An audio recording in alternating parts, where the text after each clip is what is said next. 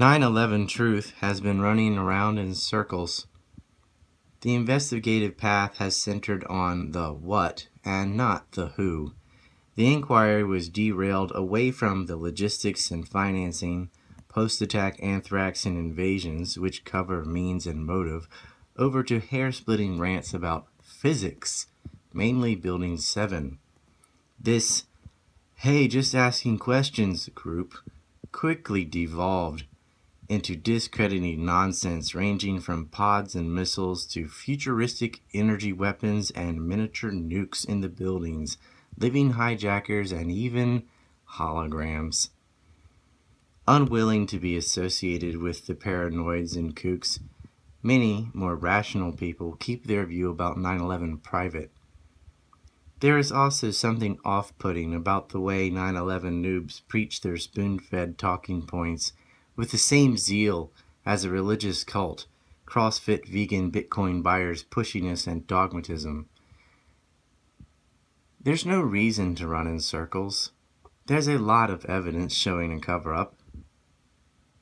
There's a lot of evidence showing the CIA's counterintelligence, the same people who covertly supported ISIS and Al-Qaeda in Syria and Libya, who with other foreign states backed Osama bin Laden and Al-Qaeda in Afghanistan and lied about Iraq, were protecting Al-Qaeda on 9/11. A year ago, the U.S. Senate finally released a formally redacted 28-page section of the Senate's investigation into 9/11, called the JIS Report. The content covers state-sponsored financial support for 9/11 hijackers. This information was already known and explained in my film, The Empire Unmasked. Saudi Arabian state officials financed 9/11 hijackers through intermediaries. This is Prince Bandar bin Sultan, more widely known by his nickname, Bandar Bush, given to him because of his close ties with the Bush family. He was the Saudi ambassador to the U.S. at the time of 9/11. His wife gave money to the wife of Osama Basnan, a man who idolized Osama bin Laden.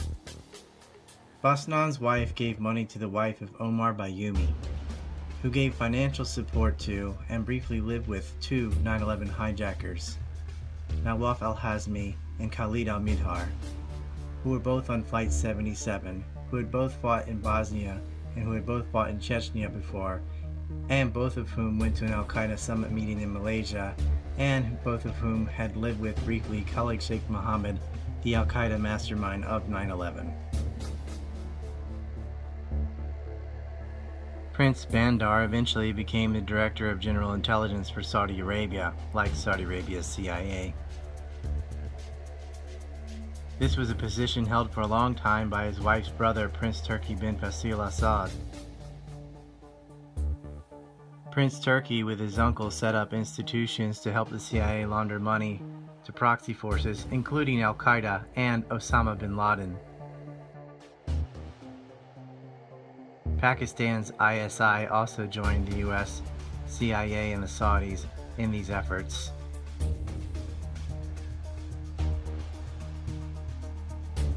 There's a lot of background and detail on that. I implore you to watch The Empire Unmasked for a full understanding.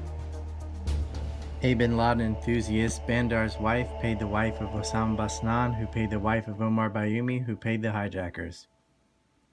Basnan was introduced to the 9/11 hijackers by Omar Bayoumi. Basnan moved in and lived across the street from the hijackers. His wife used the CIA's longtime favorite Riggs Bank to pay the wife of Omar Bayoumi.